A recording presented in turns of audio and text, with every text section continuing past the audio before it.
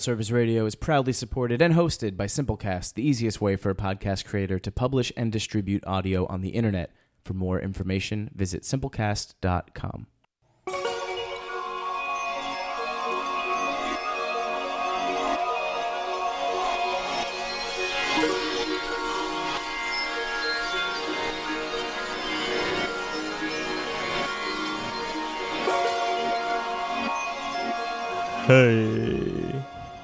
Hey, welcome to Foreign National on Full Service Radio, broadcasting live from the Line Hotel in Adams Morgan in Washington, D.C. I'm one of your two hosts, Eric Brunner-Yang, with my lovely number one, Pixada Knack. Hello there. And today my guest is, please introduce yourself. Lu Duong. Lu Duong. If you are a restaurateur in this city and Lu is the number one customer, at least my number one customer. Thanks, man. So I'm so happy to have him here. Which is all that matters at the end of the day, right? Yes. Lu is the kind of friend where you know he's really important, but you don't even know what he really does. Yeah, so kind of like Chandler Bing on Friends. Yeah, so we always get asked that question. Yeah, so we invited Lu to be our guest on the show today, just because I've known you for 7 years or so now, and I have no idea what you do for a living. So that is why you're here, because today we're going to find out. But also, just let's tell you a little bit what our show is about. So Foreign National, the show, obviously, one represents the name Foreign National, right? Mm-hmm. The idea that you are now a resident or a citizen or a participant of a culture that's not originally yours, and you're living in a different land. And then from there, it's also the idea of the Foreign National is kind of a food show, but not at the same time. Not necessarily like how the ingredients have made it to this country and how that's transformed Cambodian food or Chinese food or Japanese food or anything like that. It's more about the personal stories of how these cultures have been able to thrive and be created here in the United States. And obviously, you have a rich background in that with your family. So sweet. I think that's a little bit of why we think you would be a great guest. You know a lot about the DC food scene. You're a big part of my personal community, and I think your personal story, even though we're saying we don't know what it is, we know enough to know that I think it translates well to what we're doing here. Yeah, I think a little bit of your background that we do know a little bit of that isn't, just catching up with you, seeing what's new with your cute little dog, and Maureen, and just talking about our other dear friends. I think we all relate to being second generation Asian Americans. For sure. And you are able to relate with what we do, and are great at sharing that conversation with other people. So knowing that you can probably get into a little bit more about your family background, and so I'll let you kind of take that off. But cool. I thought that's why you'd be kind of great. Thank you. Thanks for having me, guys. To sit and chat. My first question is, what do you do for a living? When Seda messaged me that question, I'm like, I always get this question. I don't know why. I think maybe because I'm better at asking questions than answering questions. That's just my personality. I love to always find out more about other people. So the gist of it is I work in philanthropy, and specifically I work for the Fund2 Foundation UNCF STEM program. And in a nutshell, that's a collaboration between billionaire philanthropist Robert F. Smith. He is CEO and chairman of Vista Equity Partners. He's in private equity. He's based out in Austin.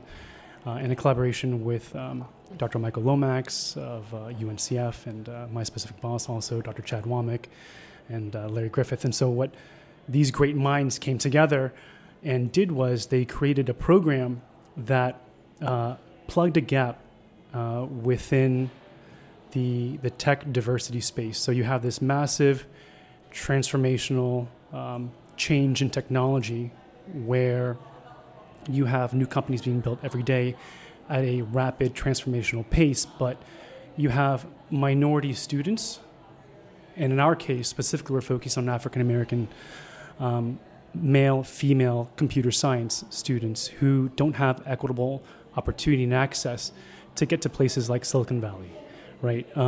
So 2 buckets of work that I do is we manage a $48 million scholarship program, and I'm head of program comms for that.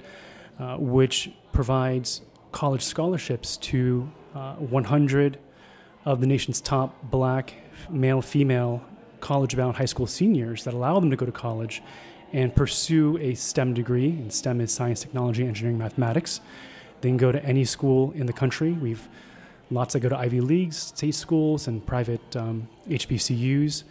And what we do around that is, additionally, besides just giving them a financial check, there's very intense wraparound support services. So, Eric, imagine if you're one of my scholars. I'll give you a real example of a situation where we had a scholar who a year ago in August was attending a very prestigious New England school. And this is right before the election. So politics were at an all-time high, and the fever was an all-time high.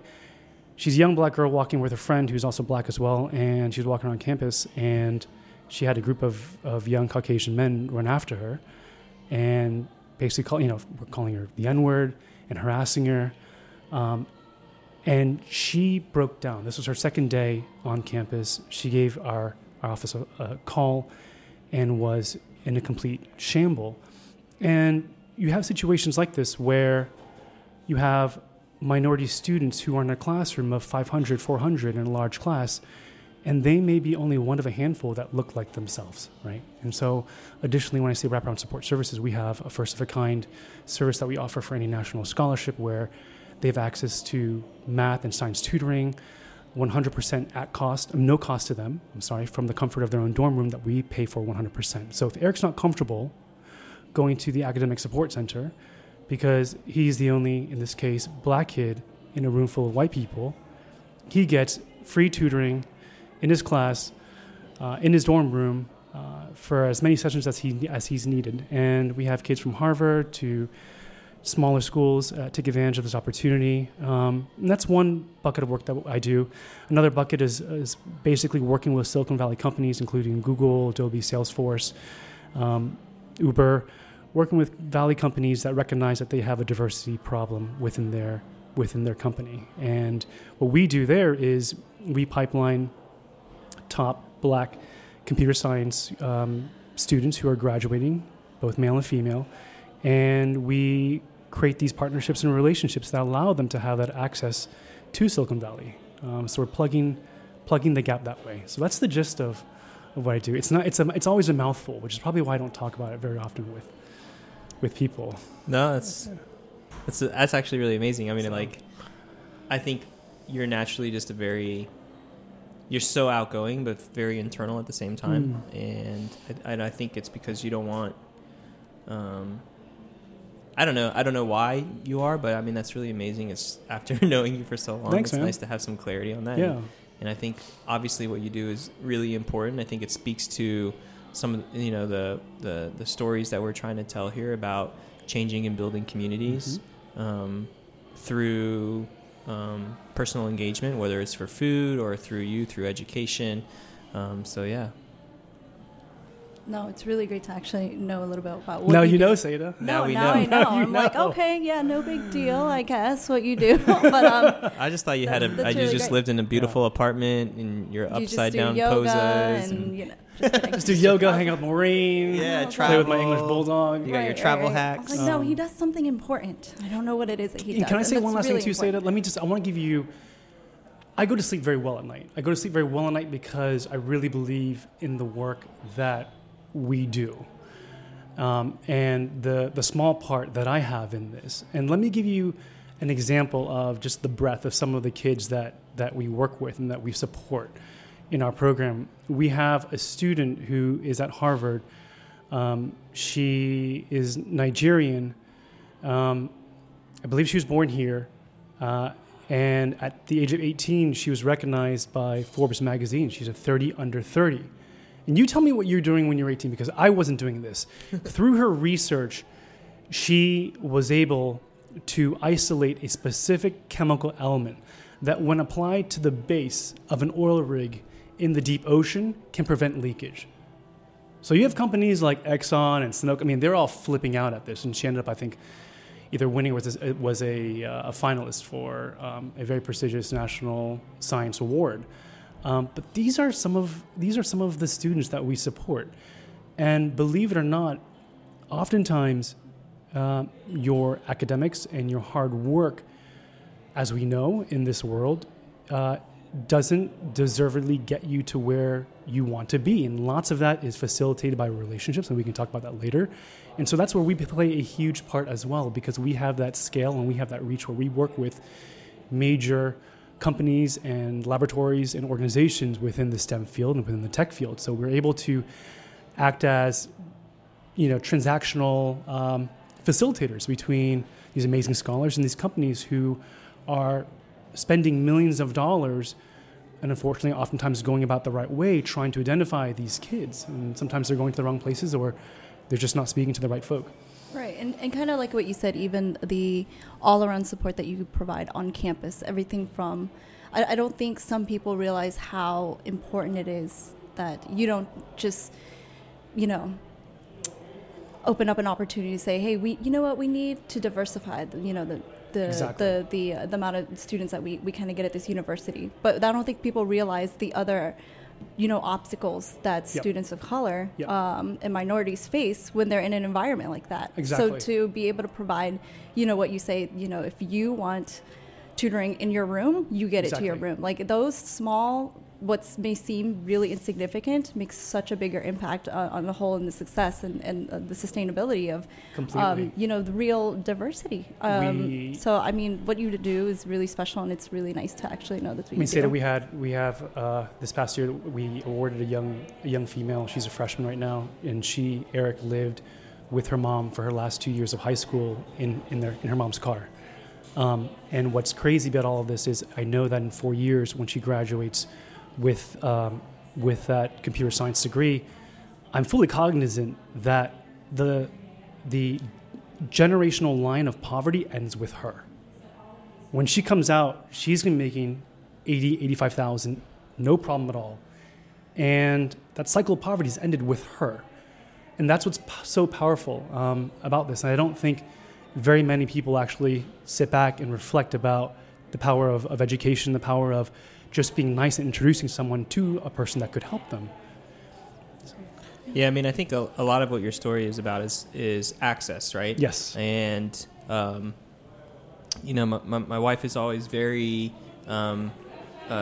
conscious and aware of the Cambodian diaspora in the United States. And, your family is part of the Vietnamese diaspora here in the United States. And especially these Southeast Asian communities, when they came to the U.S., were largely integrated into Black communities and have had to had similar struggles and relations and stories, right? But just a different sense of trajectory. But at some point in time, from your family story to where you are today, there had to have been someone in your life that helped you get this access. Absolutely. Right, to get to where you are today. And that's part of your story that you've kind of carried, into the work that you did, because you wouldn't be here today. Absolutely not. If you look back at where your life story is coming from, if it wasn't someone doing the same for you. So maybe we can tie in a little bit to kind of, your personal background, your family's background, essentially here in the U.S. Sure. So, my parents have a really cool story. My dad in Vietnam was actually my mother's French tutor when she was in high school. And at that time, my dad has his family has 12 brothers and sisters. Only the top men were afforded the opportunity to go abroad and study at a university.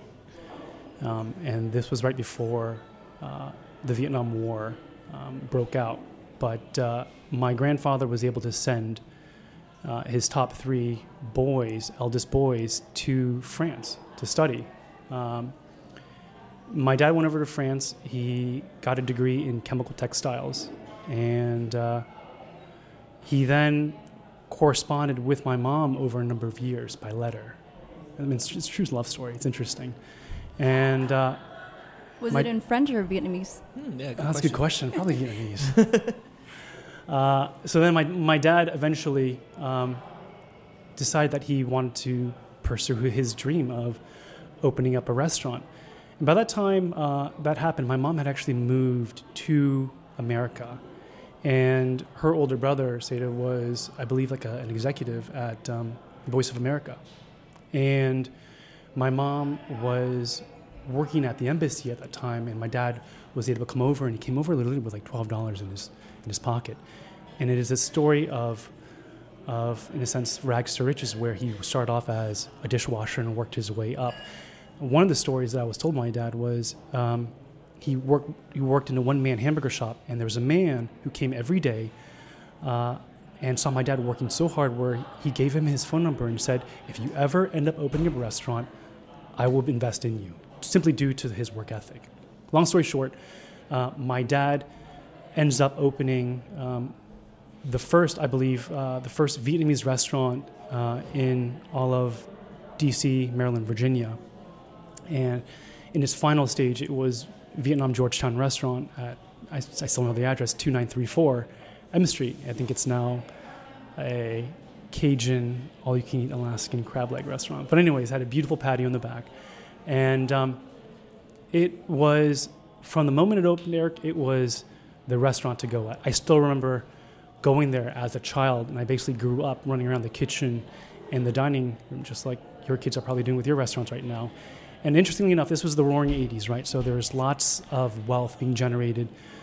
The Republicans were very much in power. It was the Reagan era. And you had folks in the Reagan administration, from his chief of staff to, I believe, Dick Cheney and other people, being whisked in and out of the kitchen. And because of the proximity to the Four Seasons Hotel, which I believe is only a block or two away, we had Madonna, Julia Roberts, Michael Jackson. I mean, you had the who's who of celebrity come in. And they would cart my older brother out at that time. I was too young, but he'd get photographs and autographs and whatnot. And my dad built a future through that one very restaurant. And like you both, my parents played a supporting role that complemented each other. And my mom pursued her passions in many ways, one of which was running back and forth and working at the embassy. The interesting about the embassy was that when the North invaded the South, we cut off relations and acknowledgement of that embassy. There's a photo of my mom, I believe, on the front page of the Washington Post, if my memory serves me right. It's her handing over the key to the ambassador after the gate was officially shut and we cut off all ties. So my parents lived through a lot, and thankfully they're a bit older now, but they're healthy. And through that experience, my brother and I have seen just the power of perseverance and what hard work can get you. So, what year did your father open this restaurant, roughly? So, the 2934 location opened up, I want to say, in 1976 or 77. Okay. But he had two other restaurants beforehand in different locations. Both Vietnamese? Yes. Okay. Always Vietnamese. In D.C.? In D.C. Okay, so he sometime mid-70s? Sometimes mid-70s. And I can share with you that my dad was smart. My dad is a people person, very much like I am. He can cook a great French meal, but he can't cook a Vietnamese meal worth anything. That's where my mom comes into play. But what my dad did, he hired the executive chef from the embassy that my mom worked at, and he developed the menu. So that's how that worked out. And my dad was always running the show in the front end of the house, but always humble enough to never announce himself to the public as the owner. He was always simply just the manager on site. That's me, the busser. The busser. Like, you work here? I'm like, yeah, I'm just the busser. Or you need some water? Or can I talk to your manager, please? Yeah, let me go get him. Sir, you're talking too much. Where's your manager? I know the owner. Can I please see the owner? Yeah. Look at that. That's always fun. So we're talking mid-70s. Your father's kind of the forefront of Vietnamese food, essentially, in this area. And I'm sure it was obviously a very new cuisine. And 40 years later, look how popular Vietnamese food is in the United States, but just in this area. It's a big part of the DMV's food identity, right? And the Vietnamese play a very powerful role in politics in Northern Virginia, and I mean, we went to a rally where we had candidates specifically speaking to The Vietnamese community. because Republicans specifically. because their vote is so powerful in the region. And I think that's the foreign national story, right? Yep. Like your father coming to this country, opening the first Vietnamese restaurant in Washington D.C., and then And sponsoring Eric, his brothers and sisters to come over. Right. And they all worked, much like I'm sure we all have stories like this, in the kitchen. They all had kids who ended up working in the restaurant as well. And so it propagated this entire...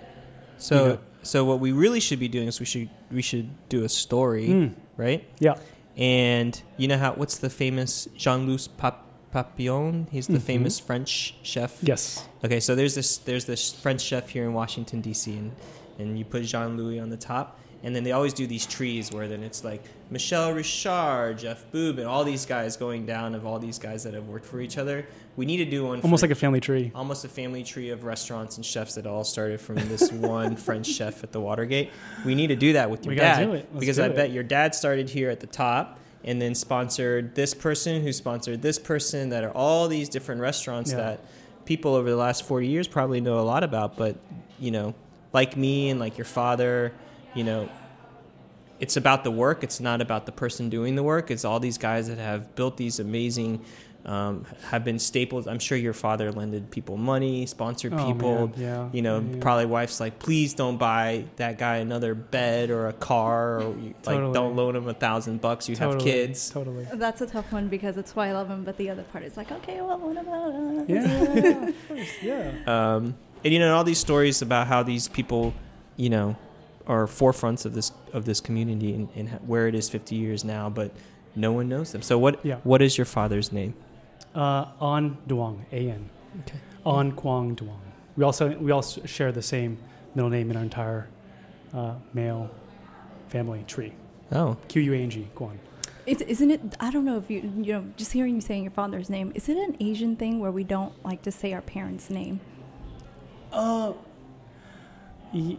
Yeah, that's interesting that you say that. You're just like, yeah, Dad. Dad. Yeah. I come papa. Or maybe it's just French, so maybe it's just the papa. people thing. But I find sometimes other people are much more comfortable going, "Hey, this is my mom, Samantha." Samantha. Like, oh, this is just my mom. This is Julie. Say hi, Julie. This is Hi. So if you're comfortable, because we're gonna have to have a promo picture for the episode. For sure. One of you and your father, and just have a picture of your dad. Yeah. Probably. I think like one, either maybe two, like a new one and an old one. I don't know, but I think it would be great. We're telling this story about yourself and also your family, and so obviously they built this world for you, gives you access. I know they do this so you guys can have a great education, and then from education, where was that big step where Lou became Lou?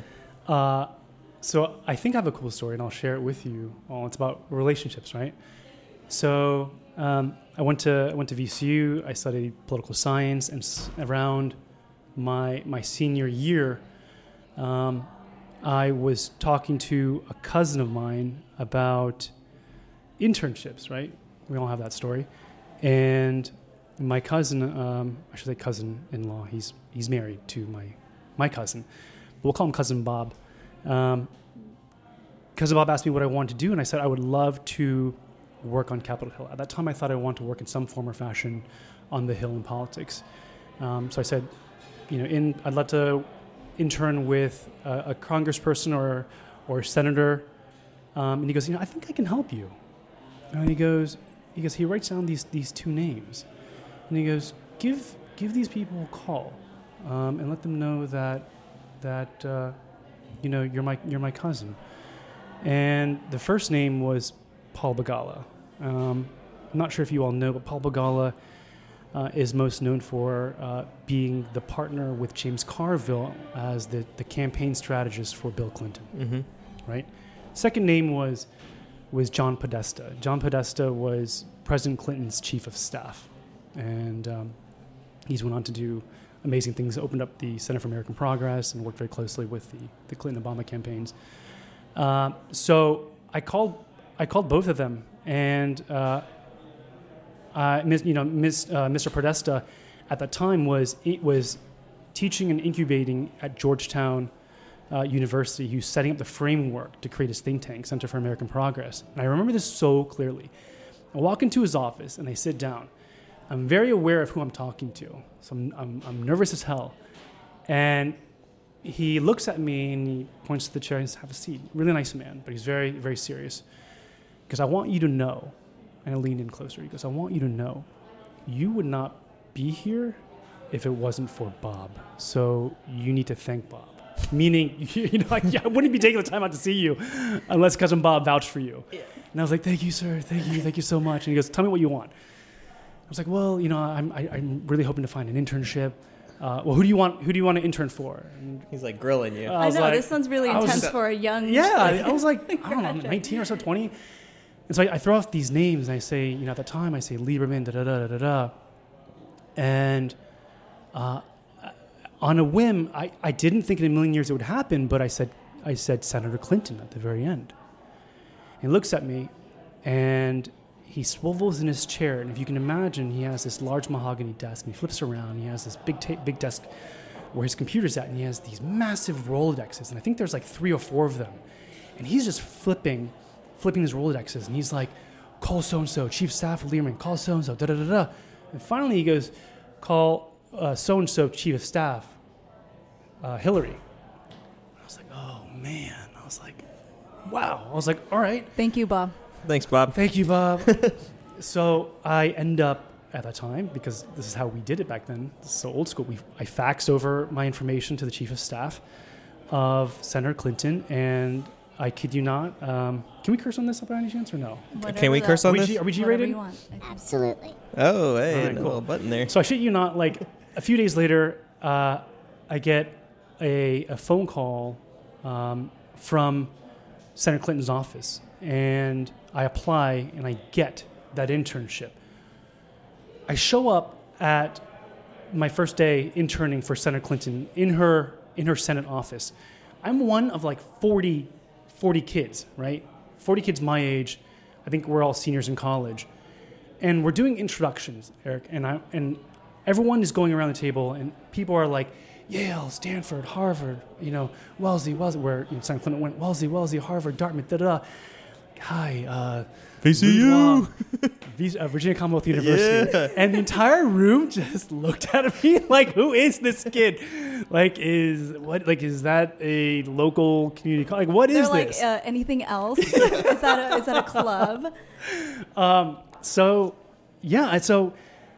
I was very aware of my situation. I was very aware of the room that I was in with. But here's what's so interesting. Because of Cousin Bob, I listed my preference in terms of office as communications, and this is really where I kind of got my start. All the other interns wanted to work in foreign policy and much more sexier things. So 38 of the 40 interns got moved to a different floor. I was put into Senator Clinton's, literally her personal office. And you can imagine, her Senate office consisted of 3 large rooms. She had the furthest left room. The middle room was for her chief of staff, her chief speechwriter, and that's where I sat next to the chief speechwriter. And beside us were her communications director, press sec, and deputy press sec. And this was at the time when Senator Clinton had just published her first book. So I came right in the thick of a release of her personal memoirs and also her politics. So I got to see so much incredible stuff. And people always ask me, what is she really like? You know what I mean? Because she has this really bad polarizing perception in the public that she's cold and isolated, icy and calculating. I can tell you honestly, she's one of the most warm, kind-hearted individuals I've ever met, yet she's also by far the most intelligent person that I have ever met in my life. And I've had the good fortune of working and interning for some amazing people, Governor Mark Warner, some other folks, but she takes it by far. So, I mean, that's one example of imagine how many kids would be the comm intern now. It would be like 2 foreign policy people and the 50 people that'd be like, I want to do communications and PR. Totally. So I'm very conscious of Cousin Bob and what opportunities he afforded me, because that really helped me on my path. So I'm very much about paying it forward and kindness winning above everything else. So when you take Cousin Bob out to eat, who pays now? Well, Cousin Bob has 2 kids at a very prestigious all-girls high school. So Cousin Bob is still doing very well. So if we were to go out, Cousin Bob would certainly still pay for me, which is very much appreciated. It'd be like, is it like one of those empty gestures? I got it. I got it. I'm reaching for my wallet. Kind of. So what happened to your dad's restaurant in Georgetown? Okay, so good question. I feel like when we met, he had just sold it, maybe? So going back, as you both may know, based off of my Facebook post, I'm very close with my family. Yeah. Right? Very, very close. I see them, my mom and dad, every week on Sunday. That's family day. It's sacred day. And I actually talk to them once a night as well. On my way home from work, walking back to our condo, that's when I call them, check up on them. And also it's a good chance for me to kind of use my Vietnamese too. But all that to say, I have older parents. My dad is, I believe, 84 years old. So my father could be my grandfather. So I've always been aware of that ever since I was a child, and that life is sacred. My dad retired actually in 1997. An aunt of mine, I call her an aunt, but she's really my first cousin because she's much older. She purchased it from my father, and she ran it from then to about 2010 or so. Yeah, I feel like when we first met, that was one of those, because Tokyo opened 2011. Yep. And then,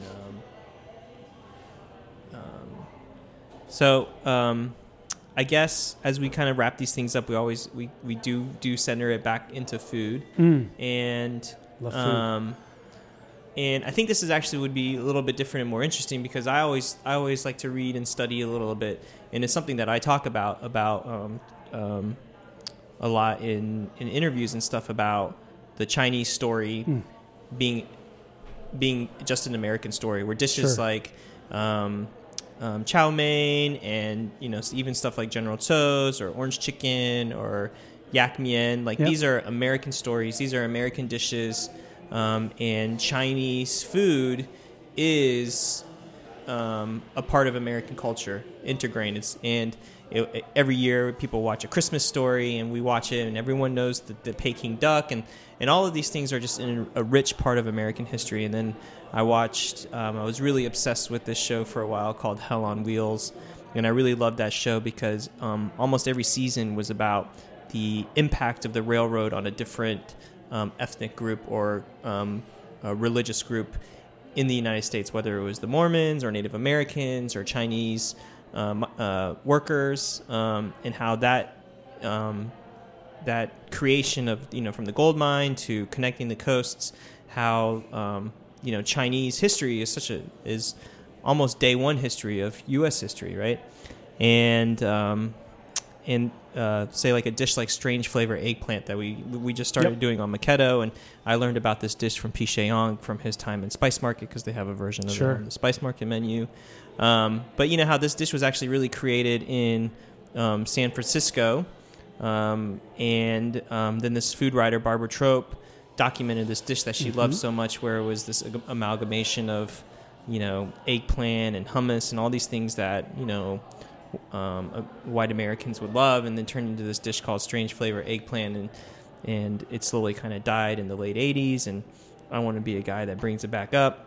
But I'm sure like when your father started this Vietnamese restaurant, he brings the Vietnamese embassy chef, and it's like, I wonder what that feeling is like to open a restaurant, and it's the first restaurant, and you're like, no one knows this food. Yeah. And I'm going to open this business that's supposed to feed my family and send my kids to school. And I'm in a city that I kind of know, but only because my wife knows it. Yeah. And this is why I'm here. And I think, Eric, the fact that he opened it up in the 70s in Georgetown during the war, fucking insane. During the end of the war, right? Yeah, that's pretty. I mean, I don't want to be crude, but that's pretty ballsy of my dad to just open on M Street and to not do a Chinese restaurant. Because I think like the go-to would have been, okay, no one's really going to know whether I'm Vietnamese or Chinese, but I'm going to do a Vietnamese restaurant. Exactly. And then like, I mean, I can't even tell people still don't know what, like trying to explain what pho is, or But anyways, like, Yeah. there's had to been a moment where your dad's like, this is the dish Americans are going to love. Right? That's what I think. It's interesting.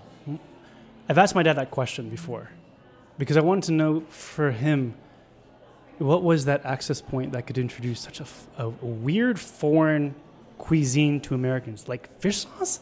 Like, if anyone here has ever had fish sauce splashed on them by accident onto their clothes, you're like, game over. I need to still, right? Yeah. Like, it's just so pungent, right? Yeah. And that makes up such a large part of Vietnamese cuisine. I think my dad responded, if I'm not mistaken, he said that customers really fell in love with his cuisine when they had lemongrass chicken or pork or beef, because it was an extension of barbecue, but positioned in a way that was super aromatic and friendly at the same time. But also, like, it's funny. He would tell me how countless times he would have people, raise their hand. He'd walk over and he's like, "What's wrong?" I'm like, "Oh, like there's something wrong with this pho that you gave us." He's like, "What's wrong?" He's like, "Well, it tastes like soap." My dad, he knew like that's impossible because the dishes were cleaned in a machine that used only chemicals. There was like no soap, right? And he realized it was the cilantro, right? And so he and just educating his guests about things like that for him was a powerful opportunity to open up a window into not only Vietnamese food but other more interesting cuisine, not interesting, but other foreign cuisines as well. I mean, I think we saw the same thing with Korean. I talked to Maureen about that, Seda, like dude, like in the late 90s, she never thought Korean would be at the forefront of the cuisine that where it's at now, like kimchi and like, I mean, Whole Foods. I mean, like all of us, we at a certain point, like probably were I was very embarrassed of bringing friends home. Typical minority kid's dilemma, right? Like you walk in, it smells, it stinks to this, and you're just like, I'm so embarrassed. And take your shoes off too. Like you. Shoes off over there. If you're even allowed to have friends. If you're even allowed to have friends. friends. Oh yeah. No, I really appreciate it. I love kind of just in a moment like this where we get to be reminded of how patient our parents were to be able to come to a country and if our generation still has our own obstacles, if for Asian Americans specifically, imagine our parents giving up everything to come here, to start over, to have to introduce something simple as cilantro and to have to patiently just have to explain that over and over again. I mean, they're the game changers. They opened the door up 100% for all of us. In 1975, I'm just going to guess let's just say that's when your dad opened your first restaurant. Where does he even get fish sauce? That's a great question. JT Enterprise. Are they smuggling it through the embassy? Maybe that's why he never told me. Maybe that's a question you need to ask him. I will. That's some contraband. That's too funny. Well, I'm glad that cilantro still tasted like soap in the 70s. I know, because people say that. I'm like, when you said that, it actually reminded me that somebody actually told me that cilantro tasted like soap. I'm like, what? And I don't get that, but I didn't if it's foreign to you, I guess, and that's your first taste of it. I've read that it's a genetic thing. Like some people, it's just genetically built into them that they have that's part of their taste buds. Interesting. I can see that. I don't get it. That's Mr. Jack Inslee, guys. Hey. Yeah, the Asian smell thing. Yeah, I mean, I got in an argument with somebody at school one time. I heard that she said something like Asian food smell. I was furious. Yeah, but that's so crazy, right? Because I cornered her in her locker, and I was like, I heard that you said that Asian people houses smell. I said, where are you from? Where are you from? You would do that. I don't think so. Tell him, say that. She would do that. So lemongrass beef chicken was kind of the thing. Okay, so just to give for the listeners, lemongrass beef or chicken. This is kind of like it is a kind of a street snack or a play on barbecue, skewers, etc. But you're taking the meat, you're marinating it in probably rock sugar, some type of sugar, fish sauce, freshly ground lemongrass. White pepper, right? Yep. You marinate it and then you're just grilling it, so you get this really nice caramelization. And It smells amazing too. Lemongrass is- it's like the Jack Daniel ribs of Vietnamese Yeah. food. Yeah, That's a good way of putting it. Nice. it's like it's top seller. Look at this guy. right? Yeah. Like my top, like for me, my thing is Maquedo fried chicken. That's the thing. That's the dish we create. That I'm like, oh, this is the gateway dish Yep. to our restaurant. Okay, so And also, Eric, Genjuoka, which is the how would I describe it? It is very similar to tom yum soup. So Okay. tamarind and Yep. other kind of like interesting flavors, but also very accessible. And generally, it's a fish soup, and apparently, Americans who had never had Vietnamese food really loved it. they really loved it. that's funny because I can't sell a sour soup to save my life. Really? Really? That's As interesting. long So as you've never done? Is it Yeah. the one with the tomatoes and The it's pineapple. got- Yes, pineapple. Thank you. Sarah. That's my dad's favorite soup. That soup I can make because it's my dad's jam. There we go. We call it There we go. salam chu. Yes. yes, Actually, we call it. It's actually kind of prerogative. It's actually kind of like a negative word Is it? that Cambodians sometimes use is yuan, which means Vietnamese. Okay. It's actually kind of a little bit of like a gray area where some Cambodians it's a very casual term towards Vietnamese. Got it. Where if in Cambodia is where I hear it least surprisingly who I hear actually ya. have a lot more tension and acknowledgement of Interesting. history with Cambodians and Vietnamese, and they actually know not to use the word yuan. Yeah. But I notice a lot of Cambodians here in America tend to use that word That's interesting. casually. So That's it's very interesting. So they actually call that soup salam chu yuan. What's a little translation if you could give it to me? It's I sour would be soup, offended. sour Okay. Vietnamese soup. sour Vietnamese. Yeah. Okay. But they I, say I thought you were going to say sour, stinky Vietnamese person. no, it's sour Vietnamese soup. But they say it in a way it's like, God damn it, I love this dish, but we didn't make it. but it's the way that. That's the. that's Got the it. It's one of those soups that's like of the region. So Yeah, for sure. I'm sure in very typical Asian nature, somebody's arguing about who made it first. Totally. But It's all borrowed. but yeah, no, it's there's another. My dad will actually call it salamachuan manoa with the pineapple because he puts pineapple in Salamachua it. with the pineapple. Yeah. Nice. All right, so we're getting the SAG Awards wrap up music slowly creeping up, and I'm so happy that we did this. Thanks, man. I'm so happy that you were willing to kind of put yourself out there and tell your story and your parents' story about, how culture, your family's culture becomes so integrated into American culture that it becomes an American story and defines food in our region. So, Can I say one last thing to you, Eric? Hmm. I want to thank you both for having me. I was telling Maureen that I generally don't go out too much and tell my story personally because I don't find it, number one, important nor exciting. But I love sharing other people's stories. But I'm so thankful for you two because through all of your hard work, you've created communities and connecting points for people of all different skin colors and backgrounds to connect, to get to know each other, to become family. And I think especially right now in such a time where it's such a polarizing environment, being with family and friends at safe spaces is particularly important. So I just wanted to put that out there and give you all mad respect and love. It's so nice. Well, I appreciate that, but I scammed him into this by saying I wanted him to come onto the show so he could interview me, so I could talk about how people just don't get what brothers and sisters is. That's a different conversation. I told him when He actually did your story. No, well, when he walked in, I actually said, "Well, it's actually a podcast that is a marriage counseling session, and you just the mediator." I was like, "Are you He's serious? Like, We're about to go live right now." Okay, Jack, you I'll roll with can it. do the rollout music. As the rollout music starts, you have to tell us what your favorite snack is. snack You're such a healthy yogi, so you Yeah. have to tell me what is your your jam. nastiest snack. Nastiest snack? Quick. Nori, seaweed with This is so boring. tahini Oh, and there's sauce ghee in here. on it. Okay, I mean at least there's sauce. Thank you, Lou. That's almost as bad as your Jack. Your lightly air popped. Oh, plain popcorn? Yeah. Yeah. Sad. Thank you guys. I love you guys. Just wanted to give a good white answer, that's all. Thank you.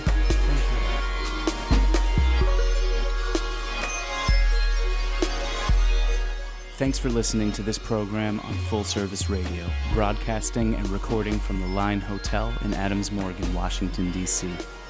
Full Service Radio programming can be accessed live and archived on fullserviceradio.org. Our talk programming is available on most podcast apps like iTunes and Stitcher, and our DJ sets are available on mixcloud.com/fullserviceradio. Full Service Radio features over 30 weekly shows and over 50 local hosts covering every topic imaginable. If you want to be a guest or get involved, email us at info@fullserviceradio.org. Follow us on Twitter at FullServiceRDO, on Instagram and Facebook at Full Service Radio. Thanks for listening.